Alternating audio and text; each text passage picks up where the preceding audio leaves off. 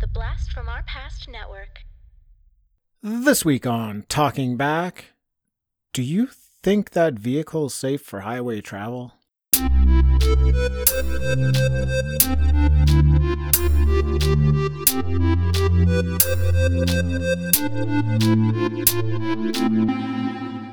Talking Back. Hey everybody, welcome to Talking Back, the podcast where we like to chat about past achievements in movies, comics, video games, and more. I am your host, Tim, and with me once again this week is co-host Dean. Hello, Dean. Hello, Tim. Hey man, what's going on? It's been a bit of a week. What's up? What's up with you? What's going on, man? It's What's this week you're talking about? It's been a bit of a tough week. I've been a little Really? I felt a little bit like a Neil this week.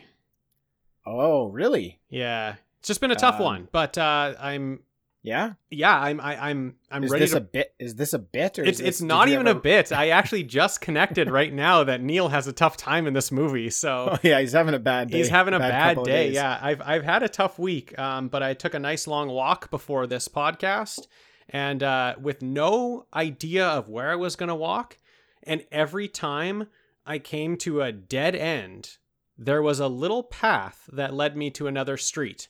And so I'm just feeling great. I'm feeling like the doors are opening for me. The paths are always there. I'm looking forward to going into this next week. Isn't that just like life, Dean? It's just like life. When you have a bad week and when you hit a dead end, there's just going to be a path there It's just sometimes. that small path waiting for you. Yeah. Was the Paul Young song "Every Time You Go Away" playing in your head It while you was. were walking that path? Yes, Tim, it was. It was going on in my head. I've been humming that song all week, Yeah. dude. Yeah. For sure. Check out the video for that one. It's powerful 80s video. Yeah. This movie is actually a weird soundtrack, Tim. Yeah, I know. This is not one I've been rocking all week, the whole thing, because it's weird. I didn't even think I'd ask you about that because Yeah. the score's forgettable. For sure, We're jumping yeah. ahead though. We're jumping ahead. Okay, back it up. This I've is had still a our- terrible this is week. Yeah, this is our talking at the beginning where we just riff a little bit. Oh, okay. Sometimes we riff and sometimes we just get right into it. Yeah. But it seems like today it's like a riffing vibe. You mentioned you had a bad week, so Yeah. you lost your wallet, right? I did lose my wallet. Yeah. Did you really? No. Oh, No. yeah, okay. I don't bring my wallet anywhere, Tim. I always lose my wallet, but because it's just on my bedside table at home. I don't bring that thing anywhere. Speaking of wallets, when was the last time you used cash? I don't Oh, use man. cash for anything anymore. No. I can't remember the last time I've seen cash. Yeah. I was kind of for a while I was taking like $20 out every paycheck just to have a little bit of cash for like coffee or stuff like that. And before I knew it, my wallet was bursting with 20s, and I was like, "Oh, I don't use cash for anything." But I'm I haven't loaded. I haven't used any money in like 3 months. But Excellent. yeah, now I've got a whole bunch of it to do something with. Oh, very nice. Tim, So- I don't know why. This just reminded me of this. But when we used to play Monopoly, I think it's maybe you just being flush with cash is reminding me of this. But when we used to play Monopoly and I was very small, when you got like $500 bills or $100 bills, you would slip them underneath the game board and hide them from me. I don't know if you remember this. So I didn't know you were so flush with cash. And then all of a Right. sudden, when you were just about to go bankrupt, you'd be like, "Oh, what's this? What's this under the game board?" And you'd lift it up and pull out all this money. And I was probably like 6 or 7. So I was always checking underneath the game board for extra money for me. It was never there. It was always you. That sounds like something I would do. Yeah. Like as a big brother. That sounds like a big brother dick move right there. Totally, yeah. News alert for you though. That money probably didn't belong to me. I probably stole that from the bank. Oh, that's true. You were always the banker for sure. Yeah, when I was in graphic design school, we had to do like a 5-minute presentation on anything we wanted, and I did my presentation on how to cheat and win at Monopoly. Be the banker. Well, that's one of them. Yeah, Yeah. be the banker and like how to steal money and when to steal money and all sorts of stuff. So Okay, that it's makes sense, 'cause fairly It's fairly likely that I did that. Yeah. I learned most of my Monopoly skills from our cousin Brent, who was a vicious and relentless Monopoly player. Okay. And he would crush us, the younger cousins, at the game. So I learned I actually learned that Monopoly is not a game at all. Yeah. It's very serious, and if you don't win, it's a very, very bad thing. So. Right. And you took those tips home and you crushed your younger brother with them. Exactly. Okay. And you in turn probably crushed somebody else down the line. You probably crushed one of your friends. Tim, I crushed no one. No? No. Oh, okay. My friends didn't like Monopoly. It was too long. I guess I didn't teach you the secrets. I just used them against you. Although Tim, me being so much younger than you, I did play a lot of Monopoly on GameCube. I had Monopoly for GameCube, and that I played in like dorm rooms with my friends, and I did crush them with that. You can't really sneak money in that, though. You have to play it straight. Yeah, you can't cheat at that. Yeah. No, it's more fun if you don't cheat, but right. But when you're playing your little brother, you have to cheat. Yeah, if you want to win, there's ways to win. There's always money under that table. I was always checking. I would even check when I wasn't playing against you. I was playing against somebody else, and I would check under the board if there was money there. I thought it just was there. You just thought it was like a magic board? Yeah, I think you called it a magic board. I think you said, let's check what's under the magic board. And so I would constantly check to see if there was money. It never was money for me. I so wish video cameras were like more easy to attain back in this day, because I'd love to see videos of this type of stuff. Yeah. Older Tim just crushing little Dean's hopes at Monopoly by cheating. There's a lot of that. There's a lot of you crushing my hopes. Well, that got passed down. That was passed down through the the brothers in our household. Yeah. But then we went to the theater and saw Lost in Space, and we became best friends. That's right. Yeah. Yeah, and a whole bunch of other movies that we have gone to see together that I don't remember. Right. Because I'm so memorable of a movie partner. No, we talked about that before. I just don't remember. I don't remember who I go to movies with. Yeah. Okay. Well. Do we do it? Did we get through the early banter? Can we go to the movie now? I was trying to segue there. You said I had crushed your hopes and dreams or something. I was going to say, you know who else's hopes and dreams were crushed? Neil Page. But the time for that is lost. So. Okay, I ruined it. We'll just do a different type of segue. Okay. Like a little brother always does. Ruins everything. No, that's not true. It's not true at all. Oh, thanks. Thank you. You're welcome. Hey, Dean. Yeah. And more so listeners, this week we're covering planes, trains, and automobiles. Dude, this is an all-time comedic classic. Mm-hmm. This is one of my favorites of all time. This is one of the greats. Here's why it's one of the greats, is because this movie has a whole lot of heart to it, Dean. It does, yeah. It's not just a comedy. It's like a comedy plus heart, and that just equals something you don't always get nowadays, or even back a days. You didn't get that all that much. Yeah, I don't think you can really. With the type of movie this is, I don't really think you can nail the heart like they did here. It's really tough to do. I really appreciate this movie for like what's gone into it. So, Dean, let us get into it. It's the movie was released in 1987, and it had a budget of $30 million, and it grosses $50 million. Okay. Yeah, okay, that's fine. It's fine. It just about doubles its money, makes $20 million. I'm not going to complain about that. Well, it's an R-rated comedy. How many R-rated comedies are making $100 million at the Blockbuster? Not many. Exactly. I didn't want to mention that quite yet, but yes, that is the reason it didn't do as well. Now, it's written, directed, and produced by the superhero himself, John Hughes. Mm-hmm. It's starring Steve Martin as Neil Page and John Candy as Del Griffith. Now, the music was done by Ira Newborn, and Ira has done quite a few like popular movies, Weird Science, Ferris Bueller's Day Off, Dragnet, The Naked Gun, Uncle Buck, Ace Ventura. What else? I don't know what else. A fair number of others, but like it's basically this pretty standard music. Like we've mentioned it already.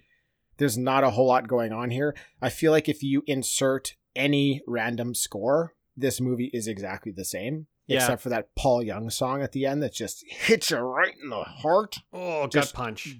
Digs itself in there. Other than that, just whatever. It doesn't matter. Yeah, those are a lot of a lot of those movies are great movies that you mentioned, but what I can't remember from those movies is the score. I can't remember the score from any of those movies. Yeah, exactly. Whereas you think of other John Hughes movies and you're like, Home Alone, not as good of a movie, but I definitely remember the score. Right. Yeah, definitely. Yeah, good point. Cinematography, though, is done by Donald Peterman.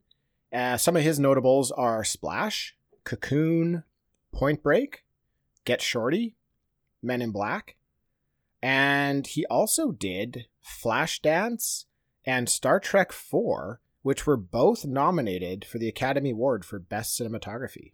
Oh, cool.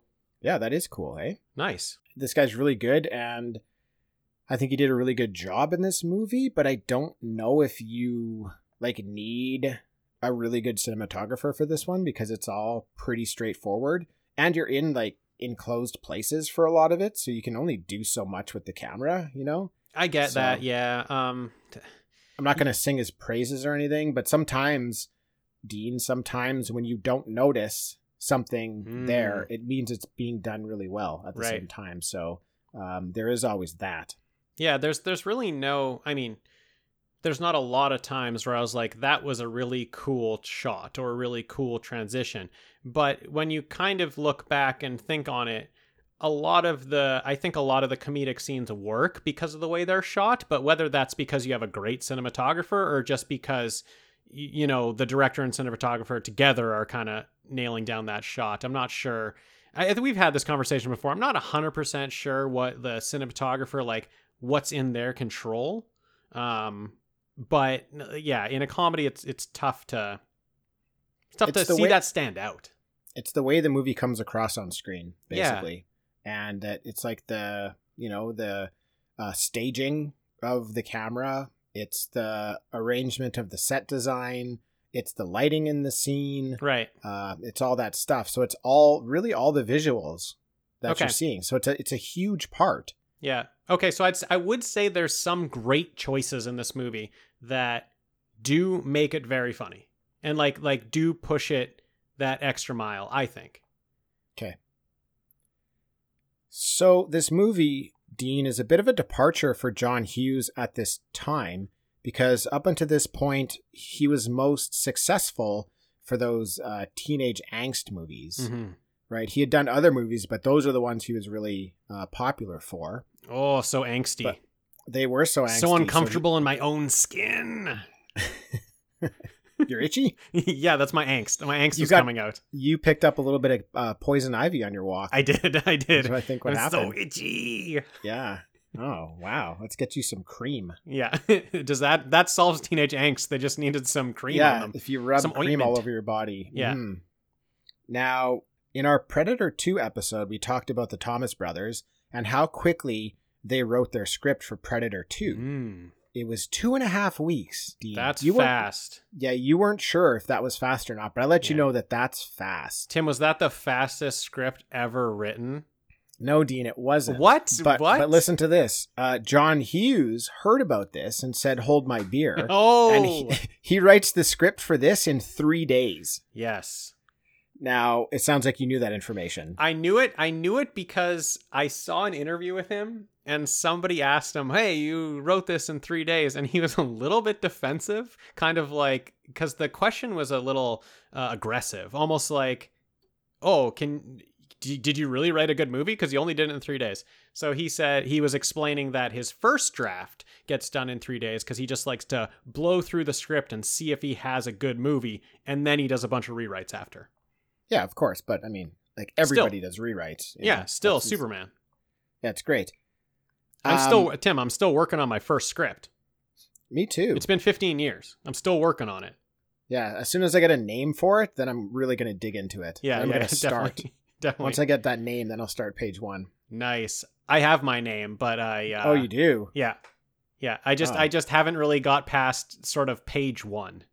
Yeah. We should collaborate. We should. I can't get a name, but I'm ready to go with page 1. Okay. Does the name Wasted Life work for your? No, it doesn't. Okay. No, we can. Me neither. That's not mine either. How about Life Wasted? You just have it the wrong way. Oh, interesting. Okay, actually, Tim, that works way better for my script. You actually just cracked it. I want to get to writing right now. I didn't even think of that. Life Wasted is way better. Okay, Dean, give me 1 more hour of your time, and then you can get to writing your novel or your screenplay. I'm so pumped about this. Okay, Dean. For John Hughes, having this ability to write a script in like mere days meant that he could write a whole shitload more of screenplays than he's actually able to direct. Right. So in the 80s, he wrote 16 screenplays, but was only able to direct 7 of them. Okay. So whenever he couldn't direct a movie himself, he would pass it on to Howard Deutsch. Now, that was actually the case with Planes, Trains, and Automobiles. Oh. He had to pass it on. But as soon as he heard that Steve Martin signed on, he took it back for himself. Nice. A selfish bastard. That's selfish bastard, yeah. I mean, he wrote it, so. But you passed it on already, you know? I know, that's true. Poor Deutsch. Anyways, what Deutsch gets in return is he gets to direct The Great Outdoors. Oh, okay, okay. It's excellent. Another John Candy.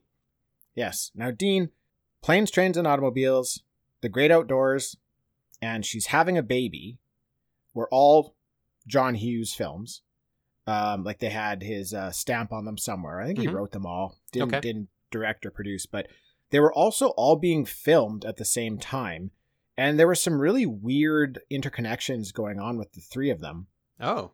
Now, the character of Kevin Bacon, the character he plays in Planes, Trains, and Automobiles is supposed to be the same character that he's playing in She's Having a Baby.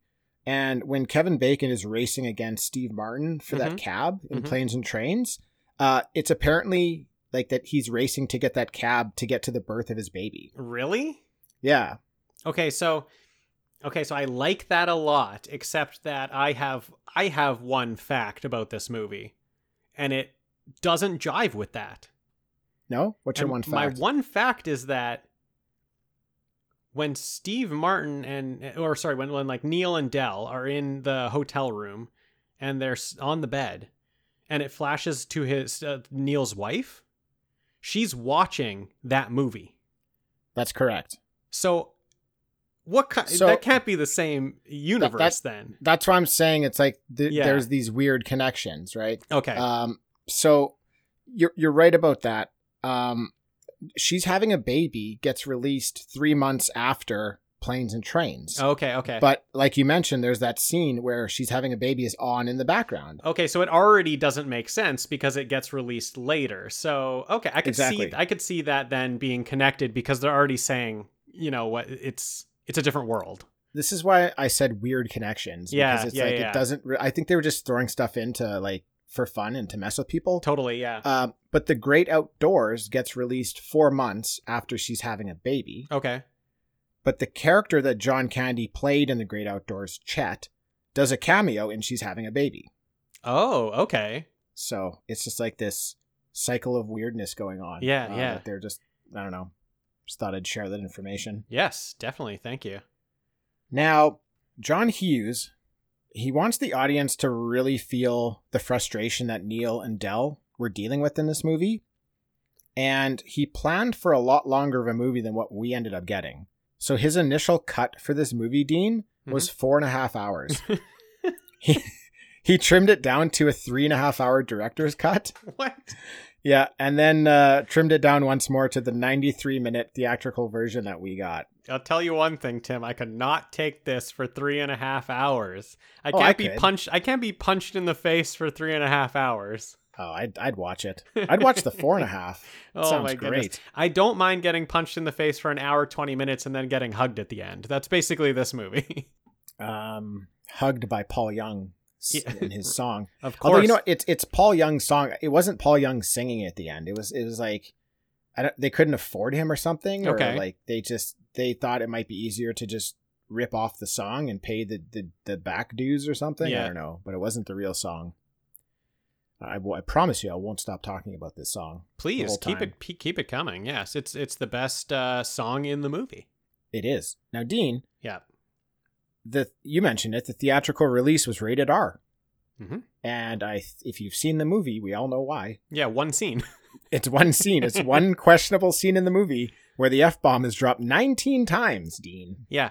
Great fucking choice. I loved it. Great choice.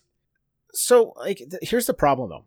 You've got shit for brains sitting at the top of the ratings board who decides that Planes, Trains, and Automobiles is going to be as damaging to kids as a hyper-violent movie like RoboCop, Total Recall, and The Predator were at that time. That's stupid, like, first of all. This shit just makes me mad. But yeah. It's like, we don't need to really get into it. Yeah. But I really appreciate that John Hughes accepted the R rating here because it's a true testament to his creative process and like his unwillingness to be compromised in his vision for what this content is going to be. It would have been super easy for him to change that scene, to drop the F-bombs. It could have been funnier, in fact, if that dialogue was different, right? Just dropping a bunch of F-bombs isn't necessarily funny. So it could have been funnier, but I think what Hughes is needing to show at that point in the movie is like the complete and utter meltdown of Neil Page. Yeah. And like that is a true depiction of his character and how he would be feeling in that moment. And I greatly applaud Hughes and his acceptance of that R rating, knowing how much like revenue is going to be lost because of that, but just going with it. Totally. And a shout out to New Zealand, who actually released the movie with a PG rating. Nice. Very nice. They don't dick around in New Zealand, right? No, that's actually very interesting because, yeah, if you have a PG movie, you get one fuck. You can say fuck one time in that movie. Dean, picture that Thor Ragnarok. Picture that rock guy with his New Zealand accent. Oh man. Picture him like the guy that this movie comes to. And he's he sees it's an R rating, and he's the one who changes it to a PG. I'm not going to try to impersonate him because I would butcher it, but picture his voice saying like, "No, this shouldn't be rated R, man. This should be PG. We should make this PG." I love it. Great. All right, let's jump into the story. Sure. We're in New York City. It's 2 days before Thanksgiving. Now, Neil Page is in a meeting. And it's running long, Dean, but he's got to go. Yeah. He's going to be late for his flight home. He's probably too late already, but he's going to give it a shot. He's a trier. Oh, okay. Okay, he's a tryhard. Yeah, he's a tryhard. We get that taxi scene we mentioned before with Kevin Bacon. They both race for this cab. Neil Page loses it. He doesn't get the cab. And then he finds someone else getting into a cab. Tries to appeal to the guy's good side, but ends up having to pay him $75 for the cab. But as he's paying, some other dude jumps in and steals the cab. Mm-hmm. That sucks. That's bullshit, man. I would be pissed off. Oh, yeah, I'd be mad at that. Yeah. Neil Page, he's none too pleased as well, Dean. He chases down the cab and yells at the guy inside before the cab peels away. And Neil's briefcase gets run over by a couple cars. Painful. It looked like one of the cabs turned into it. Was gonna bypass it by a lot and saw it land and turned and swerved to get it. Yeah, for sure.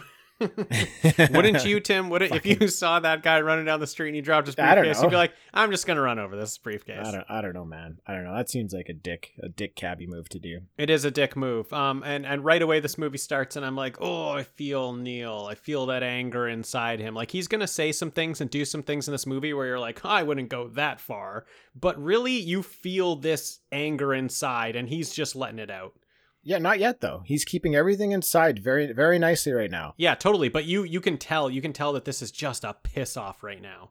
Oh, well, yeah, for sure. This is a big piss off. He's trying to get to his plane, right? He's trying to get home to his family for Thanksgiving dinner. Yeah. Neil makes it to the airport to find out that his flight now going to be delayed. He's clearly having, what you would call a bad day. Yeah, he's having a bad day. Now, it's been an hour since the flight was supposed to leave, when he notices that the guy who stole his cab is sitting across from him. And again, like he's handling everything very well. He's just like, yeah. Oh, I guess the other guy who we learn is Del Griffith. kind of recognizes him and then says, I know you from somewhere. And Neil Page is just very politely, oh yeah, you stole my cab earlier today. But so he's very cordial about it. Yeah, definitely. But Tim, the Neil recognizing Del for me is the funniest joke in the movie and maybe the funniest thing I've ever seen on film. And Why? It is because when Neil is trying to remember where he saw Del. Yeah. And then it like clicks in for him. You don't get a flashback of Del in the cab. What you get is Del sitting there at the airport in his chair, and they've just put a taxi cab door in front of him. Yeah. You still see the people in the background in the airport. It's hilarious. Like, it's nice. such a perfect joke that's how your mind would work. You'd be like, oh, wait, Right. I think I've seen his face in a cab before. That's right. It's if I can so just good. visualize a cab door in front of his face, I might figure it out. Yeah. Yes, they just That's put funny. a cab door in front of his face and he makes the dumb face and then he remembers where he's from. I think that is the funniest joke in the movie. I like it. Also probably easier to do than like actually having to record an extra scene in the cab to use as a flashback, right? Totally. Or maybe not. I don't know. That's a stupid thing. I don't know why I said that, dude. Tim, you'll get that in post. You'll get that out in post. Because it probably actually would have been the same amount of time to do either. You're shooting an extra shot in one of the scenes. What does it matter which scene it is? Or you're like pulling a door off of a cab and getting a guy to hold it there. I mean, It might have been more work. Yeah. it might have been Where do you more get this work. Yeah. door from? I know. And actually, sometimes it's better not to say anything in a podcast. right. Yeah. I mean, I guess so. I guess that's true. Del actually had his clothes on that he was wearing in the cab too, so they had to change Del's clothes, then put the cab door in front of him. Tim, it was like at least 10 times more work than just playing the clip back. It does sound like way more work now, but it's worth it, Dean, because it was your funniest moment in the movie. So it's for me, it is the funniest moment. It was all worth it. That's probably what they were hoping for when they were doing it. This one's for all those Canadian folk out there. Yeah. Del Griffith, the classic shower curtain ring salesman. Oh man, Tim. It's what we all wish we could be doing. We're all strived for that job. What a great job. I don't want to like shit on the job, but this is just like one of those things where it's like, oh yeah, I guess people sell those things because you need that. Maybe.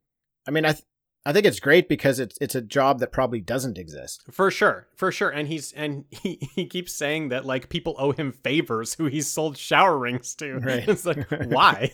Why do they owe you a favor? It reminded me of like when I got a house and like things like a doorknob would break or things like a cupboard handle would break. And I'd just be like, I have to buy that? I have to buy another doorknob? It didn't just not just like always there. It doesn't just always work.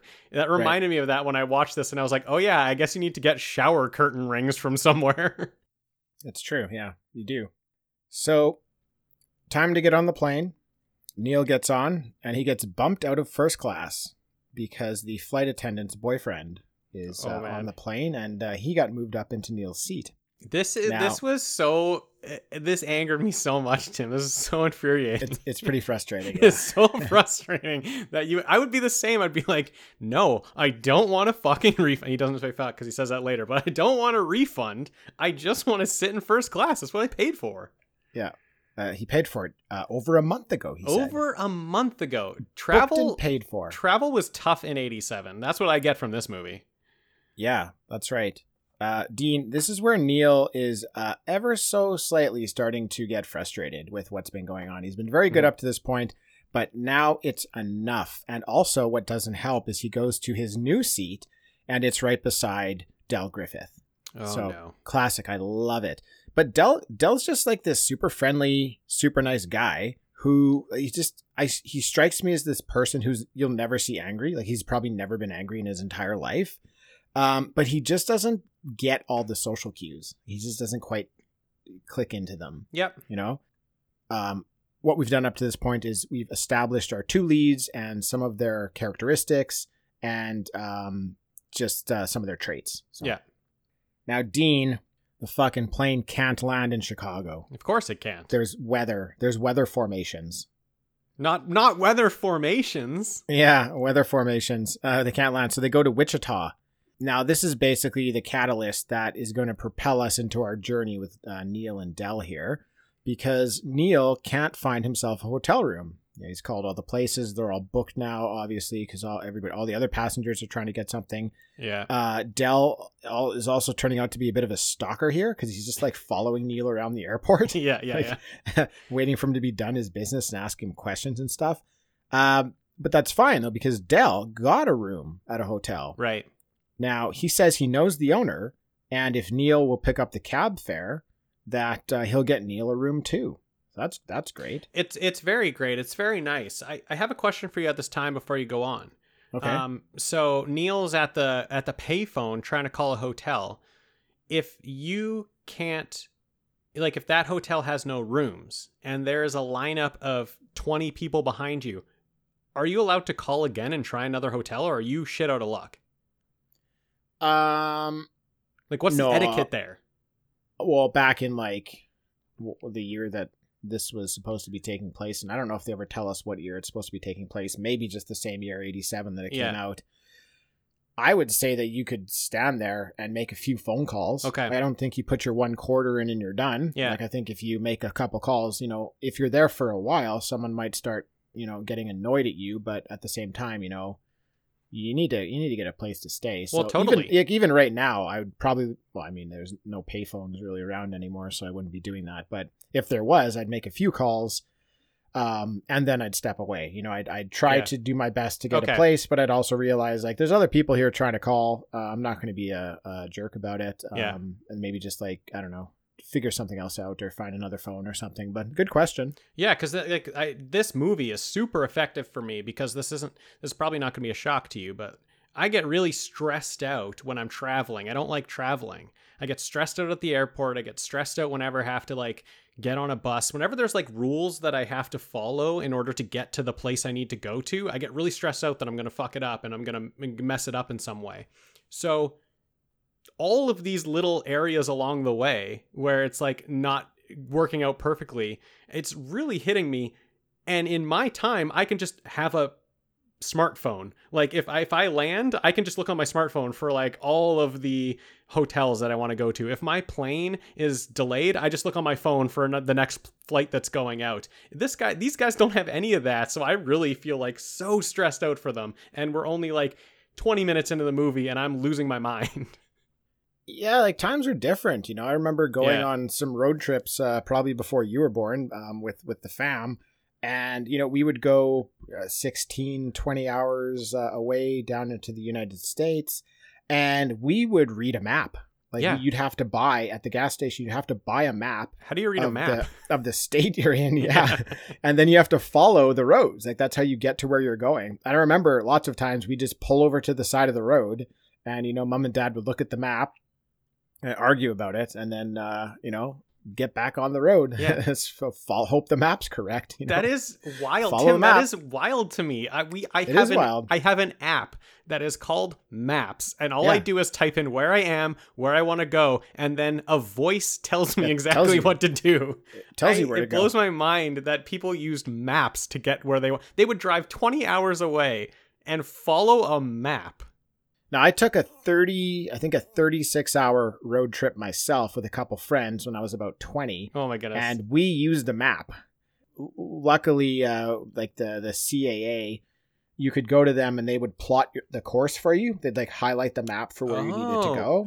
Which was very nice, but we still had to follow it, right? Yeah.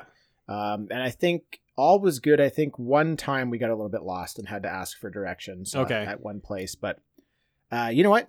Dean? It's more fun and adventurous just using a map. It stresses me out, man. It's life, dude. That's raw life. No Figuring way. it out for yourself, Life is too busy right now to get lost. You can't get lost right now. There's too much shit to do. I don't have time to get lost. I got to get there exactly when I want to get there. I got to get there exactly the amount of time it takes. I don't have time to get lost. I got shit to do when I get there. Oh, man. It's so bad nowadays if you get lost, hey? I know. So many things go wrong. You get in trouble with so many different people if you're just lost and late for something. Yes, Tim. This world's got to slow down a little bit, Dean. We got to get back to maps, We do need to get back to maps. Now that you're saying it, that's why I'm having such a bad week. I'm so stressed out about shit. Like, if I could just have a map and that's how I had to get there, and the people on the other end were like, hey, we know you have to follow a map, so if you don't get here on Tuesday and maybe you get here on Wednesday, that's fine. And that's the thing too. Yeah, you'd be like, okay, well, I'm going to be there either this day or that day. You know, I don't know. We'll see how the journey goes, right? Let's see how many times I get lost on the way. Exactly. That's a way more Depending fun. if I started out in the right direction. Yeah. Now, if you ask me, Dean, on the next trip that I take, am I going to use a normal map or the map app?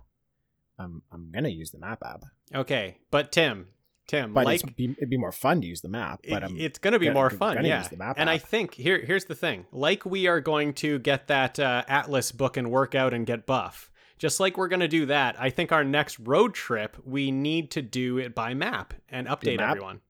Yeah, that'd be fun. Yeah. Our next road trip would also be our first road trip.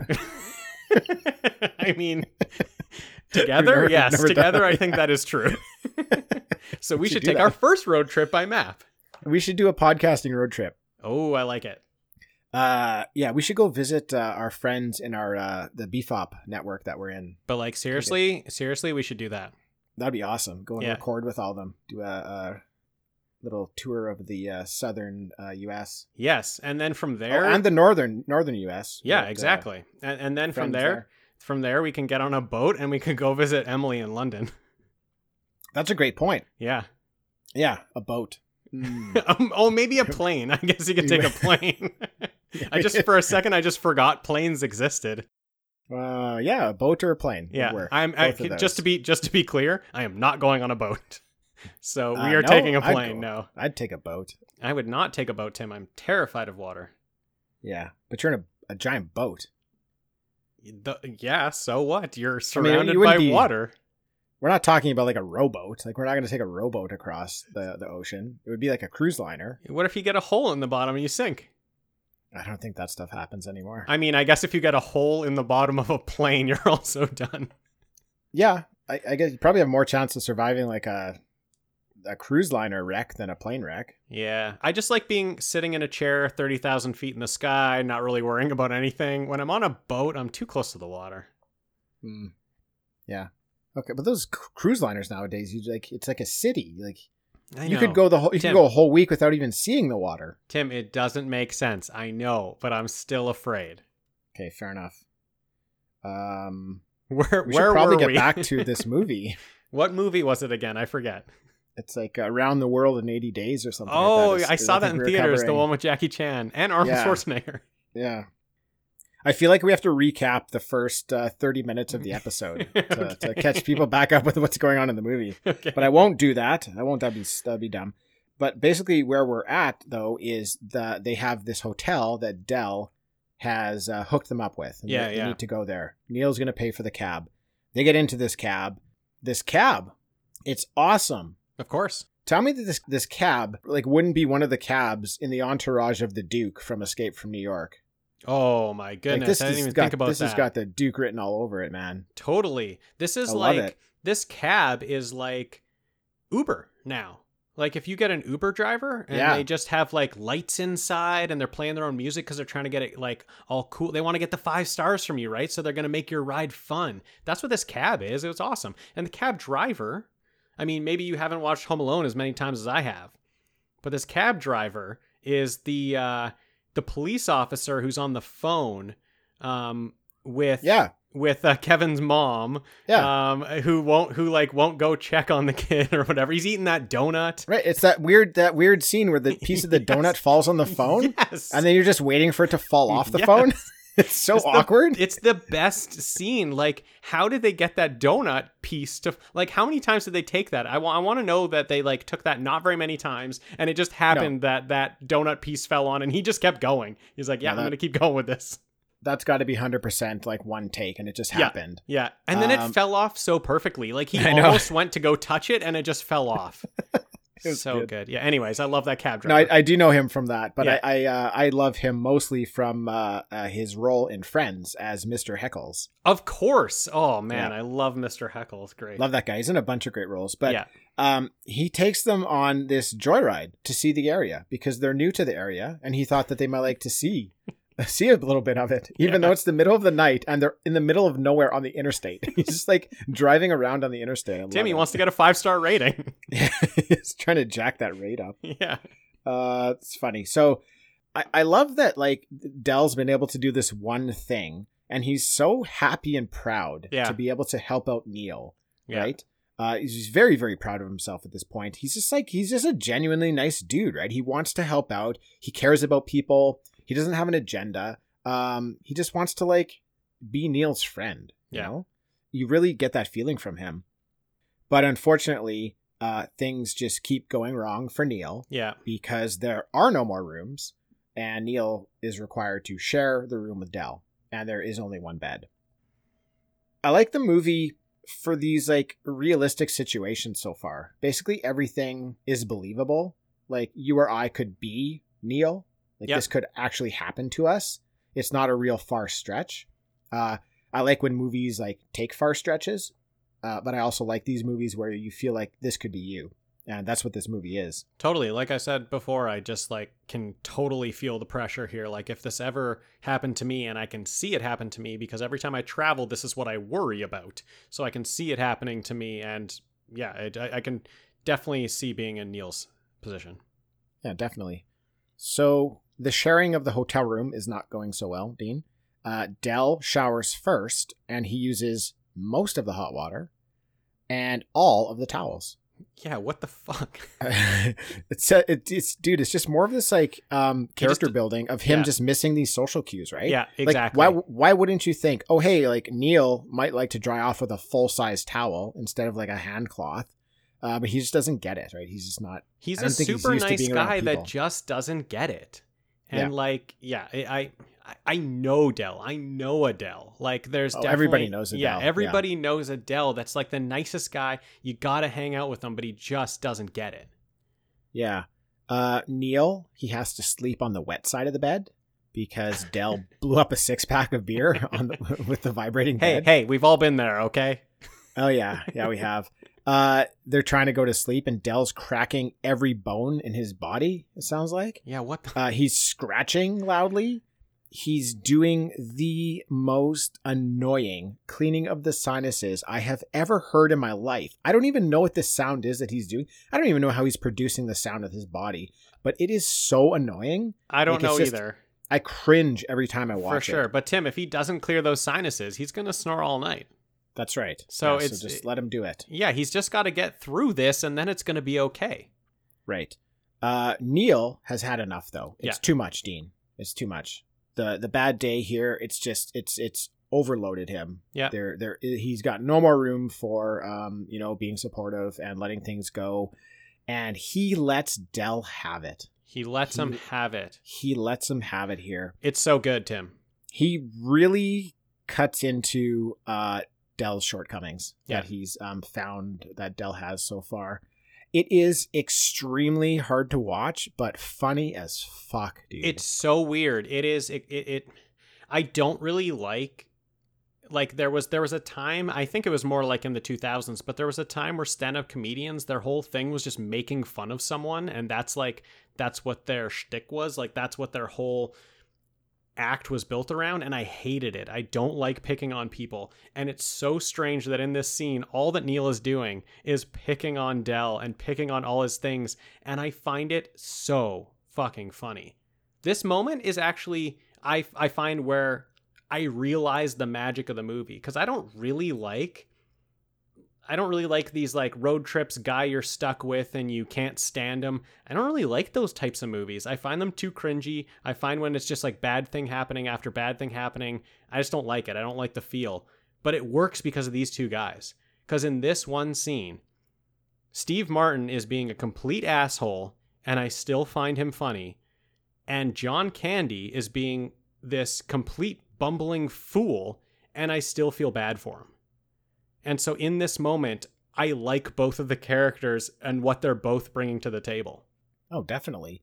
It's the whole comedy plus heart aspect that we've mentioned. Like this scene doesn't work as well if Neil just roasts a dude here, and the dude tries to like throw a couple insults back. It'd still be funny, But that, the other person's character is not going to work as well as Del here, who just takes it, just takes everything that's thrown at him, starts to tear up, and basically says, like, he likes who he is. Take it or leave it. This is who he is. He likes himself. His wife likes who he is. His customers like who he is. Yeah. As Del explains this to Neil, it looks like Neil realizes that he's gone too far here. And, instead of leaving like he was planning on doing, just ends up climbing back into bed. Yeah, which is again pretty interesting because he had just ripped into Del, and he can also feel the heart from Del. So now you have not only us who know that, like, this is the first moment you said the movie has heart. This is actually the first moment I realized that because of Del's speech. Like, where I'm really like, oh, okay, yeah, I do, even though it's it would be terrible to be stuck with this guy on this trip. I do feel bad for him in this moment, and maybe I shouldn't have been hating on him so hard. And then Neil also realizes that, and he gets back in the bed with him. Like, it works on us and it works on Neil. Mm-hmm. Yeah, and it doesn't give you a minute to breathe in between uncomfortable events because they immediately get robbed during the night. And it's not so much them getting robbed that's uncomfortable, but that a scene coming down the line is going to occur because of this and be so uncomfortable. Totally. So, yeah. But they wake up in the morning, and it's that classic hand between two pillows scene that I'm sure everybody knows. They wake up cuddling each other. Del's like kissing Neil, and we learn that one of Del's hands is somewhere that it shouldn't be. Yeah. But, once they realize what's happened, they kind of jump out of bed and they start talking about the Chicago Bears. Yeah. And they're like, oh, did you see the game last week? And yeah. Great game. Yeah, the Bears are doing really good. They got a really good team. When it came out, there was a football game 2 days before that where the Bears beat the Detroit Lions 30-10. So they actually did win. That's interesting. 2 days before that. That's amazing. And at that point in the season, the Bears were 8-2 and had a great team. And they had a good team, solid team. It kind of like all lined up. It was really neat, I thought. That is neat. Now, it's the morning. Neil goes to wash his face in the sink, but he finds out he's a bit too late because Del is soaking his socks. And then Neil accidentally uses Del's underwear to dry his face. It's just like, oh my goodness. When he's washing his face with that sock water, that's so uncomfortable. Totally. But it's just one thing after another with this dude. Totally. But in this moment, I'm like, come on, Neil, just look at stuff. Like, I get it, but it sucks. It sucks that Del soaked his socks in the sink and didn't warn you about it. But also the guy probably had smelly feet because like that was kind of an indicator earlier. So he wants to wash his socks. Not in the sink though, dude. Come on. Just Dean. all the towels are used up. What are you grabbing? Dean. Yes, Tim. Bert Dingman owes Del a favor. Of course he does, because he sold them shower rings. They owe him a favor. That's right. Bert can help them get on a train. Isn't that great news? Why the fuck does anyone owe him a favor for selling him something? I don't get it. Because his job doesn't exist. He's the only one who magically does it. True. It's like the only place you can get shower curtain rings from. True. That's it. He's not even like, I gave him a good deal. He's just like, I sold that guy shower rings. Yeah. He owes me a favor. Yeah. That guy needed shower curtain rings so hard that he just owes me a favor for selling them to him at full price. Exactly. Anyone who's bought something from him owes him a favor. They already paid you, man. They don't owe you anything. Yeah. Okay. So this hotel, the hotel that they're at, Del knows the owner, Gus. Gus is going to send his son Owen to come pick them up and get them to the train. Now, I love this character of Owen. Of course. Played by actor Dylan Baker. This is Dylan Baker's very first role. He goes on to do a lot of stuff. If you see this guy's face, you'll recognize him. But he basically makes up this character of Owen. All of the quirks that this guy has, this guy just brought to the table. It was not like in the script for him to be doing. He just kind of like brought it out. It's so I love good. that. Yeah, I love that, But- Tim, because I love Owen, and I did not recognize him at all. I have like Oh, no? I have the IMDb pulled up right now, and I like clicked on his name to see who like Owen was, and like totally recognize him. He's in so many Oh, things. yeah, definitely. But I didn't recognize him in the movie. Like I didn't. That wasn't a face I thought I had seen before. Right. It's so good. I love it. Yeah, he just plays like this like hard ass like I don't know, farmer from the Midwest or something. Yeah. Oh, They go to pick their bags up to throw them in the car. yeah. And he's like yelling at his wife to get out. I think she's pregnant. I can't remember. I think she's pregnant, but they're like, "Oh, no. Like, we'll get our own bags." And he's like, "No, like she'll do it." And he says her first baby came out sideways. Yeah. She didn't even scream or nothing. Yeah. She puts down like she's holding a baby. She puts down a baby to get out of the Yeah. car and help them with the trunk. So just before that, Tim, if my first favorite visual joke is the taxi cab in front of Del in the airport, my second favorite visual joke is Owen with the handshake. So he's been chewing and spitting throughout this whole time, and he spits right before he shakes Neil's hand, and there's like spit hanging from his mouth, and he wipes it off with his hand right before he shakes hands with Neil. The timing is so perfect. I can't imagine how they pulled that off. I know it was great. Well, I'll pull back the curtain on that for you a little bit because apparently the handshake scene wasn't going so well. Okay. For John Hughes. I don't understand how you can't get a handshake scene correct. Right.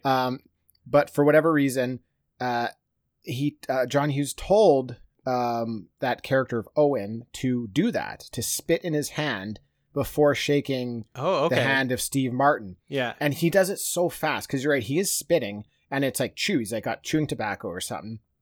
He shakes Del's hand and then really quickly like spits into his own hand and it's like dripping off his mouth and stuff. And then he goes in to shake Steve Martin's hand. And Steve Martin was a bit of a known germaphobe. Oh, no. So that was what John Hughes did to get a natural reaction out of Steve Martin. Oh, of like, no. oh, this is disgusting. That's so cruel. And yeah, you can like next time you see it, look at the look on Steve Martin's face. He's so offended. Okay. And then he apparently ran off set like immediately to go Oh. wash his hands. I imagine that was so disgusting. And I actually feel like if we do watch it again, I actually feel like Owen misses spitting in his hand. He and does. actually just wipes his mouth off because he's still got it hanging. Like he's got a huge loogie hanging and he wipes that off and then shakes the hand. Oh my goodness. It's like, it's timing that I couldn't even dream of. He gets half in his hand, but half of it gets stuck on his face. So he Yeah. goes back to wipe it off. Wipe But he's it doing it and really, then- really quick because Neil's coming in for the handshake and he doesn't want Neil to see it. And he wants to do it fast enough that like Neil's not going to, or Steve isn't going to pull away because it's disgusting, right? It's so funny, Tim. It's so fucking funny. It's a really good one. I love that character of Owen. It's fantastic. Like that guy should have his own show. Yeah. It's awesome. I love it. So Neil and Del are now riding in the back of this Owen's truck. It looks really cold. Yeah, also super hilarious that they get picked up and they're in a truck and all the seats are taken. The seats are taken by his wife and kids. And so they Right. have to sit in the back. Yep. Now they get where they're going and they part ways. And Neil couldn't be happier about it. Oh, totally. He's so pleased. He's on a train. He's without Del. He's Yep. like making small talk with the person beside him. He's gonna get home. He's just so relieved. He's so happy. Everything's done now. And of course, the train breaks down, and once again, he's screwed. Yep. Now, of course, he sees Del trying to drag this giant trunk. We haven't talked about this dude's trunk yet. No. But it's enormous. It's huge. It's heavy. It can't be carried by a single person. I don't know how Del's traveling around with this thing. Yeah, But- it's also why Neil missed like the first cab in like almost the opening scene. He had tripped over Yeah. that trunk when he saw an open cab, so he actually lost the cab to Kevin Bacon. Yeah, exactly. But anyways, they kind of hook back up here and they get on a bus. But the bus is only going so far.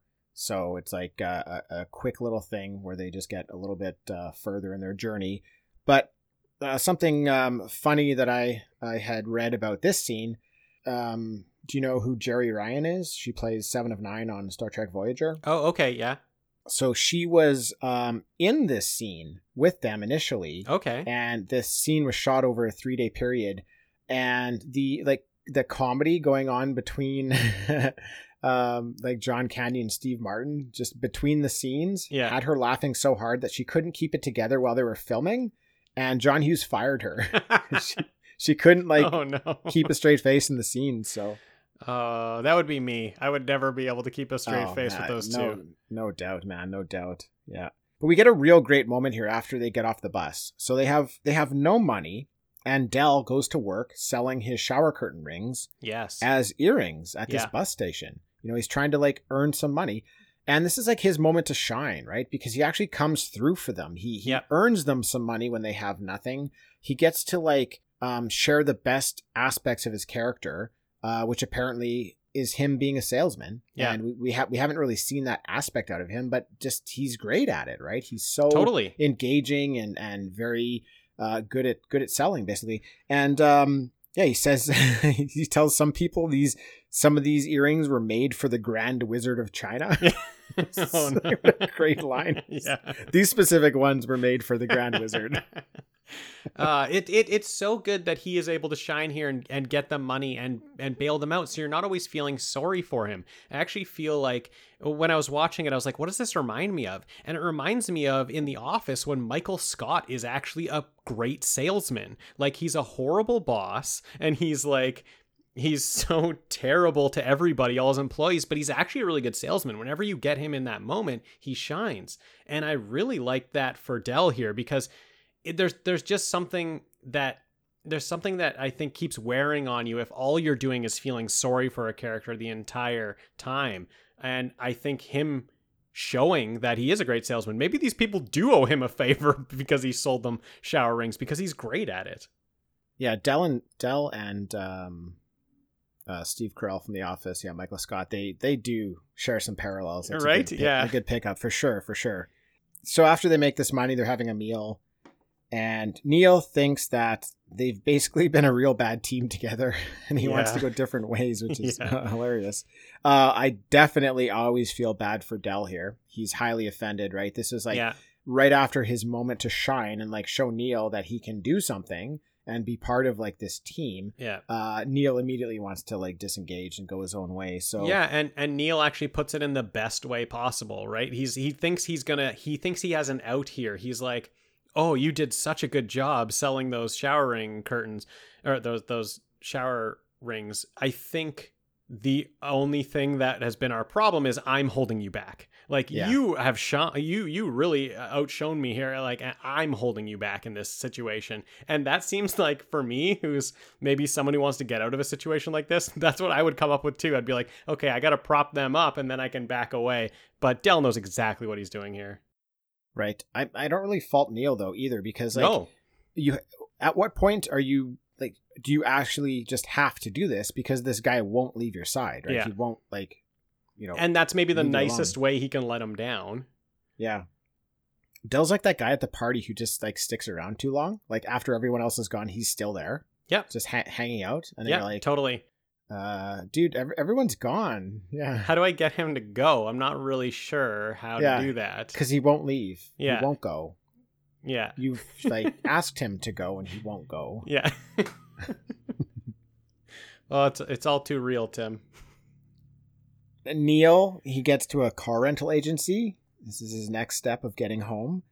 And he's basically going to get his rental car and drive the rest of the way. So he gets to his space where his car is supposed to be, V5, and all that's there are some rubber marks on the ground of someone peeling away with his car, but the car's not there. Shit. So he has officially lost it now. This is basically that R-rated moment. He walks across an interstate and a runway to get to the booking agent. I always found that funny, that the only way back from this lot where your car is, because they take you there in a bus, but the only way back is to go through the airport runway. Totally. Yeah. I love it. He goes to the booking agent and obviously just lets her have it. There's something I wanted to say though is none of like the travel, like the modes of transportation wanted obviously anything to do with this movie, because they didn't want to be depicted as like that they were like would be failures or like or poor customer service or poor customer service, or like that they have delays or anything like that. Yeah. So nobody would let them like shoot anything. So they basically had to do all of their own stuff. They like rented 20 miles of train track. Oh, and interesting. They refurbished their own train cars to use. Wow. They basically built their own like airport sets.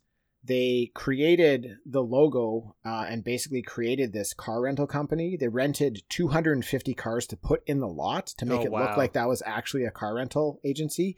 So they just had to do it all, like put it all together themselves. Wow. So Tim, I was trying to figure out where this 30 million came from. That's it right there, because I was like, okay, I guess like these two stars got paid a ton, but they probably didn't get paid a ton. They're both really early in their career, I think, still. So yeah, they're not like $10 million men at this point. That makes total sense. They had to build everything. Mm-hmm. Yeah, so Neil does his fantastic F-bomb rant on this agent. So good. Yeah, it's very good. It's like when he comes in, his tie is like wrapped around his head in a funny way. Oh, yes, because he's got to keep his ears warm because it's Oh, cold outside. Is that what it was? That's what it was. It was around his ears. Oh, that makes so much sense. I never picked up on it. I just figured like from all the times he fell down and was like, getting splashed with wet snow and stuff like that. It's just that's where his tie ended up. But that makes way more sense. Yeah, Tim, I love that. I love this scene so much. I will admit that like as this movie hit me, I was too young when I watched this movie. Like this movie, while we talked a couple weeks ago about Escape from New York and how like that was not one I watched a ton, but I did watch it and liked it. This movie, I didn't understand at all. Like when I watched this as a kid, I did not get it. I did not get why it was funny. I definitely just saw it too young. And about a year ago, it was on TV, and I flipped it on to this scene. And it started from when he started to walk, and when he got up to the desk, and he just started to release those F-bombs. And I thought to myself, this might be the greatest movie of all time. I need to stop it right now, and I need to start from the beginning. And I stopped it, and I went and rented it, and I watched it. Because that scene is so perfect. It's just like, I want to see what happened to get him to this point, because Steve Martin dropping all these F-bombs right here, I need to see what happened before this. That's pretty epic, hey? It's epic. I love that you said before that, like this is basically the only reason it's rated R, and I love that, John Hughes kept this one scene in here. That rant doesn't really get him anywhere. He doesn't get a new car or anything, and he's kind of outside, and he asks for a cab. He wants the cab to take him to Chicago. Yeah. And the guy's just like, do you realize where you are right now? And anyways, he ends up getting himself punched in the face by this cab agent. And, I love that he goes to a cab and tries to take a cab. He's got no other options. He's like, there's nothing left for him to do. Oh, man. That's so classic. It's so great. It's so classic. It's like, how much would that cab fare actually be? Oh yeah, man. I don't know. Tim, I pulled a move. I wasn't sure if you were going to pull it out, so I left it for you. But I pulled a Tim move here, and I counted how many F-bombs he said in how long of time. Oh, nice. Well, I know he did 18. I didn't count the time, though, but that's excellent, Dean. Let us have it. Okay, well, you already stepped on half of it, but he does 18 F-bombs in 1 minute. Nice. Well, I had already said earlier there were 19 F-bombs in that scene. Oh, okay. So yeah, because she says the other one. Right. But yeah, that's great. It almost, when I heard the number, I'm like, that sounds way too high. I know, totally. Then like when I was watching it, I'm like, okay, I want to count I actually counted them as they were going. He just like, he lets them fly. In a minute. And that's like, they don't say the F word a lot. They don't say that a lot in the movie. And he says barely at all. Barely at all. Like, I don't actually remember another time. I can't remember another time. And there's 18 and then plus the 19th that's replied to him in 1 minute. No, this movie is legit rated R for 1 minute of the movie. 1 minute of the movie. And it's just language. like nothing else in this movie is like, it's bordering on being rated G otherwise. Yeah, totally. Actually, yeah, totally. Like there's nothing offensive in it really, other than, a few like insults, Okay, so Del just about runs over Neil. Right. After Neil gets punched out on the ground. Right. But it's lucky. It's lucky that happened because look, Del's got a car. So Del can drive them the rest of the way. Del's the fucking hero. He's always here to save the day. Where would Neil be right now without Del? Oh, still at the airport? He'd be sleeping in the airport at Wichita. Well, yeah, he would be. Here's the interesting thing, is that if he never left New York, like on the plane that he tried to catch, he probably would have been home that night. Yeah, because they make a comment that the weather. He's on the phone with his wife, and you can hear in the background the news is like the weather's clearing up in Chicago or whatever. So if he just basically waited for that later flight, he would have been home that night, maybe 2 hours late, but he would have made it home. Totally, Tim. That's what I'm talking about with the smartphone. You would just look on your phone and it'd be like, okay, well, there's another flight happening in 3 hours. Maybe I'll just take that one instead. Well, he knew about the flight. Oh, he knew about the later flight. Yeah, because the guy at the beginning, his comment was, "You'll never catch the 6." Oh, true. And yes, he's like, that's "You'll true. never catch the 6." And he said, actually, that other guy at the beginning said he was going to get the later one. He wasn't going to try to rush and make it. So that other guy probably got home, but Neil wanted to squeeze that extra 2 hours out of it, and now it's going to cost him 2 or 3 days. Shit. Oh man, there's like John Hughes must have some really bad traveling stories, because that's some serious Home Alone vibes there too, where the mom refuses to wait for the later flight and they just get there at the same time. Right. This was based on somebody's actual story. Okay. Obviously loosely based, but it was loosely based on someone's travel story of like a hellish time just trying to get like this small distance. But right. Oh, gives me the shivers. I hate traveling, Tim. Yeah, I know. I think everybody does, though, Dean. It's not just you. Do they? Okay. That's good. Oh, I hate it. Yeah. Do you hate talking to the custom agents? Oh, yeah. Okay, good. It's not just me. Like I'm never hiding anything, and I always feel like I'm hiding something. It's because they have so much power. They could just be like, right. I know. No, they could just throw me in jail. You're not allowed to go on your trip anymore. Yes. Yeah. Yeah, I've been pulled into like rooms and had my bag searched and stuff like that. Yeah, me too. I've been in the one-way mirror rooms. They're always like very nice about it. Like it's never been, I've never felt like really frightened or anything like that, but it's just like, you just want to catch your plane, It's just like, I just want to go through here, catch my plane and keep going. And I don't want to be I just want to get to where I'm going, or I just want to go home. I didn't do anything wrong. Yeah. But like, what if I just accidentally say I did? That's my fear. Yeah, exactly. What if they're like, where do you work? Just catch, because they catch you with their like word scrambles. Like sometimes they'll just try to catch you. Like, like they'll ask you where you work at the beginning and then like what you do at the end. And if the answers don't line up correct, they're like, oh, he might be lying. Yes. Yes. They'll ask me, where do I work? And I'll tell them, and then they'll say, what do you do? And I'll say, a podcast. And they're like, nope, that doesn't jive with what you said earlier. In jail. Or it's like, what do you do at the beginning? And then at the end, it's like, what don't you do? And you're like, I sure don't do anything illegal. Yeah, sure don't smuggle drugs. That's for sure. Across the airport. There's no drugs in my bag. Yeah. I'm definitely not a bad guy. Yeah. I definitely wouldn't try to do anything bad here right now in this situation where you have all the power. I've never even done drugs except for those couple times. Definitely have never done drugs before. So don't even ask me that one. Just beat him to it. Don't even bother with that one. You already know. And what do you do for a living, sir? Well, I'll tell you what I don't do, and that's drugs. I don't do drugs. I don't spend too much when I'm in America, and I don't bring back alcohol or firearms. That's what I definitely do not do. I definitely haven't brought more goods back than I'm allowed to bring back. I didn't spend $600. I promise. That's right.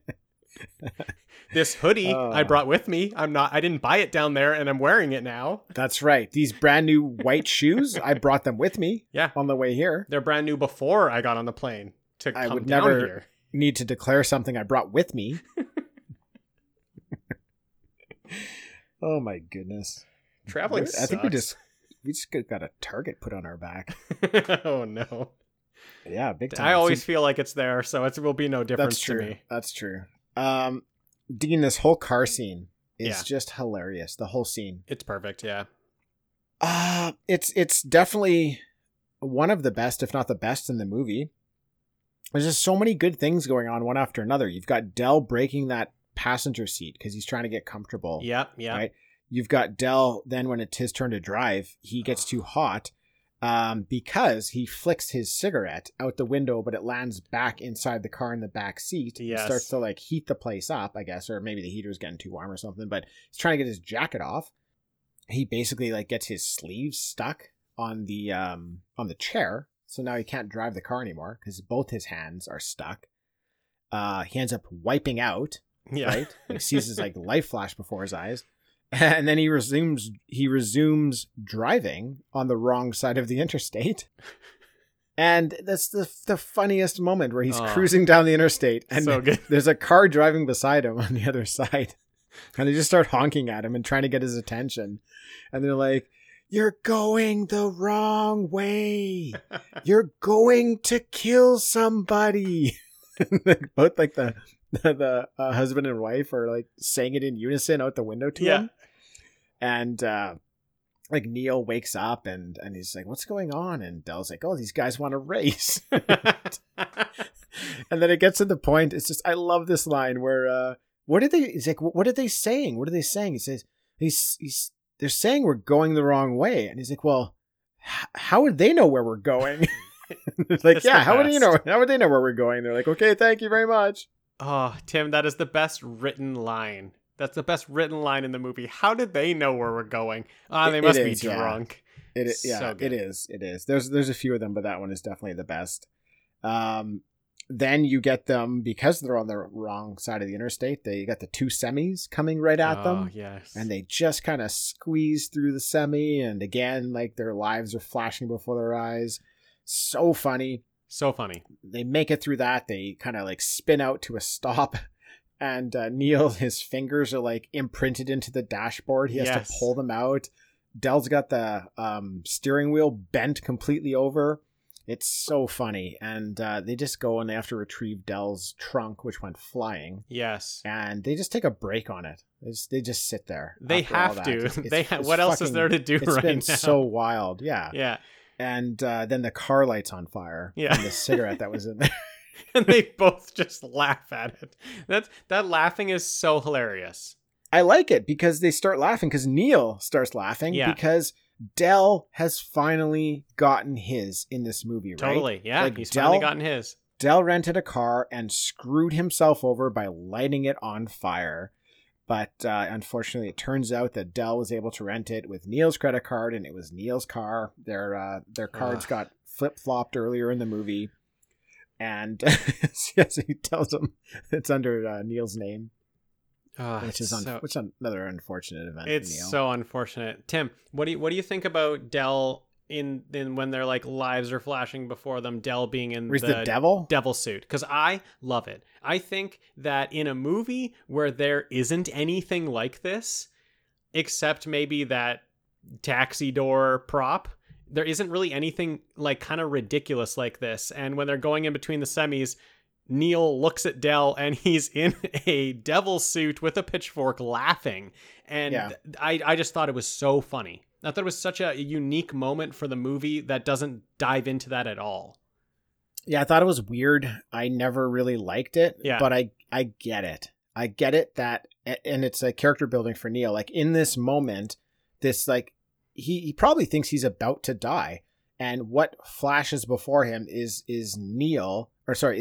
Del, and Del's the one who has brought him to his death. Yeah, he's like you have done this to me. The person responsible is Del, and he sees Del as the devil. Yeah, this guy just keeps screwing things up over and over again. So that shows you what Neil thinks of Del in this situation. He thinks Del is the devil, so I like it for that.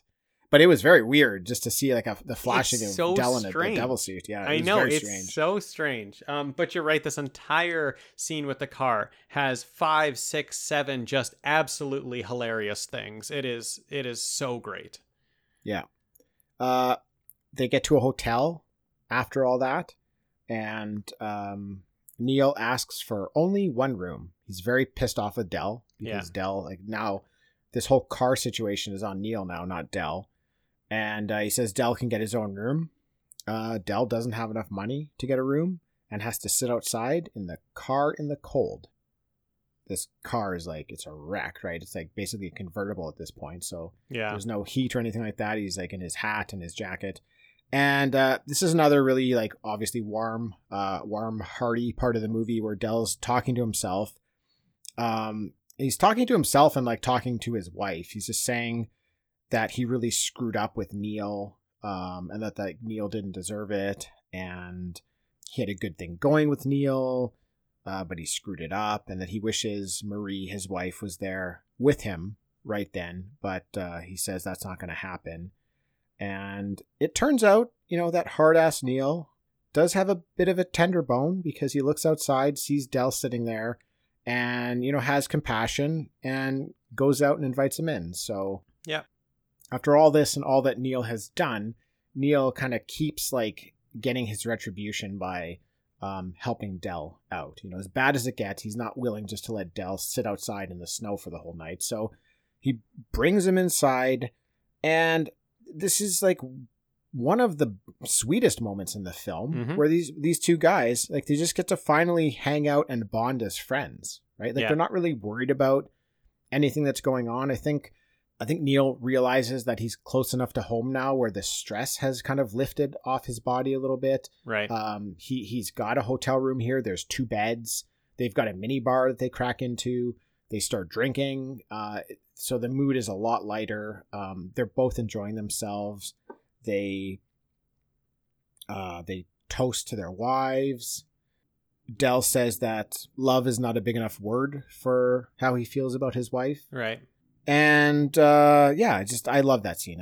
I've always loved that one. It's just a real nice moment there. Yeah, it's a really great moment. Actually, I didn't really think about it until you just mentioned it, that it's another hotel scene. And the last time we were in a hotel, it was horrible. Everything was horrible.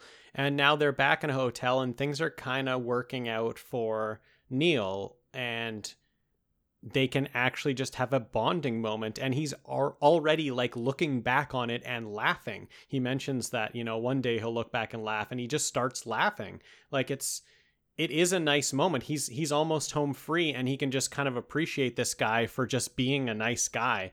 The thing, like, the times that he messes up don't really matter anymore, because he's almost there. He's almost reached the goal. But they're not quite there yet, Dean. No, they aren't quite yet. They have to get back into their car and keep on going the next day. Not before they back through the hotel room. Oh, no.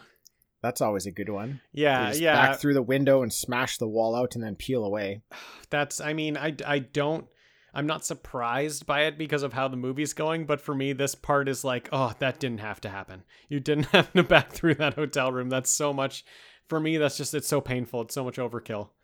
But luckily they didn't have a credit card to pay for the room. They used his $18 on his watch or something like that. That's true. That's very true. Yeah. There's no way he's going to have to pay more. Yeah. And that motel clerk, did you recognize him? I did. Yeah. He's in Jurassic Park. He's the lawyer in Jurassic Park. Okay. Yeah, exactly. Yes, Yeah. that's it. I recognized him from probably a few things, but I couldn't put my finger on it. And I didn't look him up, but. So they're cruising in this car. The fucking wheels, dude, are about to fall off, but they're passing all the other cars. They're just cruising. And the reason is because the speedometer is melted, so they can't even tell how fast they're going, but they're ready to get home. Oh, man. But they get pulled over, of course. And this was another just one of these great written lines. Yes. And I don't even know, like, when I read it, it's not going to be funny, but in the movie, it is so hilarious because the police officer is so serious. It's just a very serious question. And he says, like, just with the straightest of faces, like, do you feel like this vehicle is safe for highway travel? And it's just like the most rhetorical question, right? Because clearly the roof has been burnt off. The wheels are about to fall off. The speedometer is melted. The seats are basically gone. Yeah, the seats are. And Del's just like, yes, I do, sir. He's just kind of like, it's not a lot to look at, but I do feel like it's safe. You know? He says the radio still works. Yes. His delivery of like, do you know how fast you're going? And he's like, well, no, because the speedometer's melted. It's so funny. This is so good. So well written and so well delivered by John Candy in this scene. It's so perfect. This guy is so fucking funny, man. He is. He's so good, and he's just trying to sell this one for Neil. You know, he just wants to keep going for Neil. Yes, so he's like, yes, I yes to everything, and there's no problem with this car. We can keep going, but no, man, the car obviously gets impounded. But Del comes through once again, and he gets them a free ride in the back of a refrigerated semi-trailer. Nice. Dean, dude, they're getting so close now. I can taste the turkey. Can you taste the turkey? I can taste the turkey, Tim. I mean, it might be a couple days old by now, but I can taste it. Yeah, it's leftovers. It's leftovers. Yeah, it's turkey sandwich, turkey soup, that kind of stuff, but I can taste it. But dude, they're finally pulling into Chicago. And did you notice the nice matte painting of Chicago? I did. Yeah, I did notice it. Yeah, I liked it. Very nice. Yeah. You and me, we like the matte paintings. It turns out we're fans of matte paintings. Yeah. We've seen a few in the movies we've reviewed, and we like them. I was definitely not mad that it wasn't Chicago. I was pleased that it was a matte painting. Yep. So Neil and Del, they finally made it there, and they're going to, part ways forever. And they hug each other, and Neil gets on the L train, and something just isn't sitting right for him, though. He kind of starts to have like flashback memories, and at first it's fun and he's enjoying it, but then he kind of clues into some things that Del had said that don't really make sense. Yeah. And are kind of like just irking him the wrong way. And he basically like goes back to that train station where he left Del, and Del's still sitting there. And Del tells him that he doesn't actually have a home. Yeah, he doesn't actually have anyone, and that his wife Marie has been dead for years. Yeah. So, obviously more of the heart here, for sure. Which really fits. It's totally fitting. I don't dislike it at all. No, I love it. This was actually the only thing I remembered from watching it as a kid. Because I didn't really know anything that was going on. I didn't remember any of the jokes, but I remembered being back at that train station or wherever they were and talking about that his wife had been dead for so many years. I remember that like even hitting me as a kid who wasn't really into the movie. Here's why I think it works, is because they're not just trying to slap you in the face with heart right at the end. They have heart like splashed out throughout the whole movie. So it's part of the movie at this point, right? You're not surprised when all of a sudden we're expected just to believe that after this like hour and a half of comedy, that now there's this heartfelt moment that we're supposed to respond to. They've been, putting it in there, and by the time you get to the end, you believe it, you buy it, and it feels natural. So, yeah, totally, Tim. Because I was just thinking, like, why does it work? Why does it always work that these characters are always together? Sometimes you feel in these types of movies, it's like, well, they wouldn't end up in that situation. They wouldn't always end up in the same place. It's because multiple times Neil chooses to bring Del back into it because of that heart. And that's what I think other movies like this are missing. And that's why I'm so into this one, because he has those moments where, they did split ways and they don't need to be together anymore, but that Neil brings them back in. Yep, 100%. Now, Neil gets his hero moment here, and he brings Del home with him for Thanksgiving. Lovely. And, dude, the acting in this movie is so good that I don't even feel like they're acting. Like that's how natural everything feels, is I don't even notice it. They're not doing a lot. It doesn't seem like they're doing a lot. It seems like a role anybody could do, but they're just so perfect at it. They just have owned these characters, both of them. Like the casting is just fantastic. Like I don't know if you can get two better guys in these roles. It's just so great. We're at Neil's house. We get the great song "Every Time You Go Away" by Paul Young playing, and Neil has finally made it home with that son of a bitch Del Griffith. He finally made it. And they live happily ever after. What a great guy Del is. They're best friends. they might be best friends. They are best friends. Like, that keeps going, and they keep seeing each other. Wait, Del doesn't have a home. No, Del's never leaving that house. Yeah, Del lives there now. He's never leaving Neil's house. Yeah, he lives there forever now. I mean, that house is huge, so I'm sure there's a spare bedroom for Del. Oh, that house is fucking huge. It's huge. It looked like the Home Alone house. That's exactly what I said. The first time it was on screen, I was like, this looks like... And that's in Chicago as well. So yeah, it's like one like small town over is where the Home Alone house actually was. Oh, really?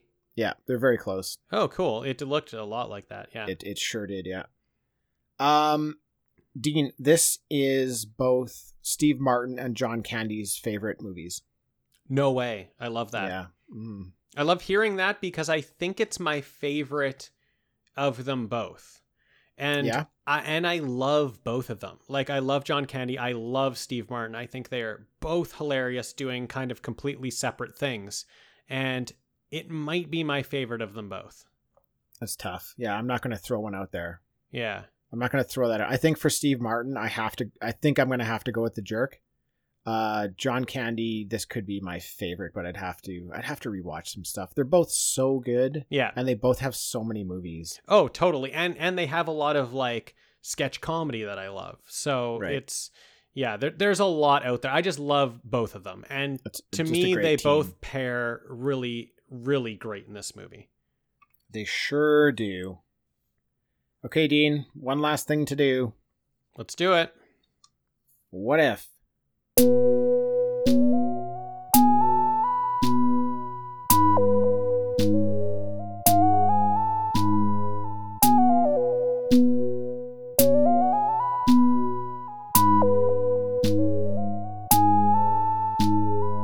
What if? You're probably wondering what this is going to be, hey? Kind of. The only thing that popped in my mind was when we did Strange Brew and you're like, what if it's a video game? And then I was like, what if Planes, Trains, and Automobiles was a video game? I had thought of that because I was like, this would be a fun video game. It would be.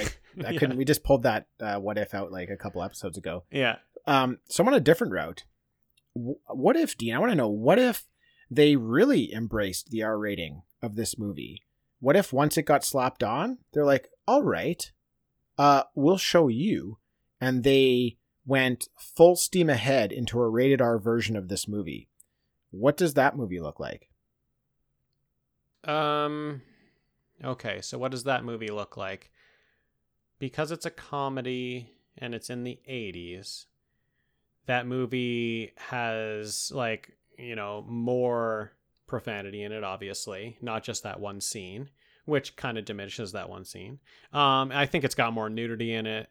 I don't know about violence. Like, what kind of violence would this movie get into? Okay, well, here's what I'm thinking. Okay, were you thinking violence? You're like, let's go full violence. Speaking of violence, no, these what ifs are fun because you have no idea what I'm going to say. Right. And you're left to kind of like figure something out on the spot. Yeah, more boobs. But at first I tried to not come with an idea with the what if, and we just have like a discussion. And I think that works sometimes. I think in a movie like this, what if is super difficult. But I did have an idea about what this could look like as an R-rated movie. Dean, this is it. What if Del Griffith is a serial killer who latches onto Neil and is killing the people Neil has negative encounters with along the way? And the bones of Marie, his wife, are in his trunk. Okay, so Tim. That's what I got. So you keep your comedy. Yeah. But everywhere they're going, Del Griffith is killing people behind Neil's back. Yeah. And they just keep going. So here's one thing. When Del was in the burnt up car, and he was talking to Marie, at that moment, I was like, oh, she's in the trunk. She's dead in the trunk. Oh, yeah. So I thought at that moment that she was, and I was like, wait, that trunk, though, he would have to have like sliced her up somehow. Like, she'd have to be in pieces in that trunk. But yes. I totally thought that when they got to the, like, we don't know what actually is in that trunk, but well, it's like his shower curtain rings. Yeah, I think so. Yeah. So, but it's really heavy. So I'm pretty sure there's a body in there. I think it's just everything he owns, and maybe his wife as well. I was totally thinking that she was in that trunk, and that's what we were going to find out. So, okay, I'm on board. She's in that trunk. She's there. And so he just like really likes Neil, and everyone that wrongs Neil, he kills behind his back. But we get to see all that. We get to kind of see, like, we get all the funny stuff. We just get an extra maybe 20 minutes of all these encounters with Del, then going to kill the people Neil interacted with, like behind Neil's back. Yeah. So, I mean, I love it. I mean, I can't say I wouldn't like that movie. I would love that movie. Again, it's clearly not going to be better than this movie because I don't think you get much better than this. But Tim, that is our what if. We have our what if. The only way it could be better, though. Anything else, so? any other like rated R thing I could think of makes it worse because of my favorite parts of the movie are so key because it is just that one scene that's the rated R. But that might be the only thing that does rival it and maybe make it better. It might be able to work. Just keep the movie as it is, and you just add a little bit. Hey. We don't know what that 4.5 hour director's cut was like. Maybe it was like that. Maybe that is what's going on. So who dies? Like Kevin Bacon right at the beginning. Oh, Kevin Bacon dies. Okay, Owen dies. Owen, no, he might let Owen live. Okay. But like the spitty handshake, you don't think he would? You don't think Del would be like, "Ooh, no, that wasn't Owen's cool." Dead. Yeah, Owen's dead. Well, the Owen's dad, the hotel owner, for only giving them one room. Oh yeah, I think he kills everybody. He obviously kills everybody. He just kills everybody along the way. That seems to be like they gave Neil a hard time, which is everybody in the movie.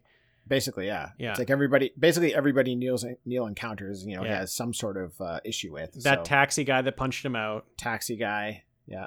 The car rental obviously, lady. The car rental lady, yeah. Oh man, I feel like bad. He could kill all the people he sold shower curtain rings to and take them back. Oh my goodness, Tim! Like I feel really bad saying it, but I love that. Like I want to see it. I don't know why, but that would be so interesting. Well, it might be out there. You did it. Hey! Life wasted. This is our screenplay. Yeah, to do that. Yeah. We're calling it Life Wasted. And that's our screenplay. It's a ripoff of Planes, Trains, and Automobiles? Well, yeah, it's our what if. Oh, we're calling it Life Wasted. Yeah, that's what I'm saying. Like it. That's what I'm saying right now. We have it. Okay, perfect. Yeah. Good. Dean, thanks for joining. Yeah, thanks, Tim. Thanks, everybody, for listening, and we'll catch you next time.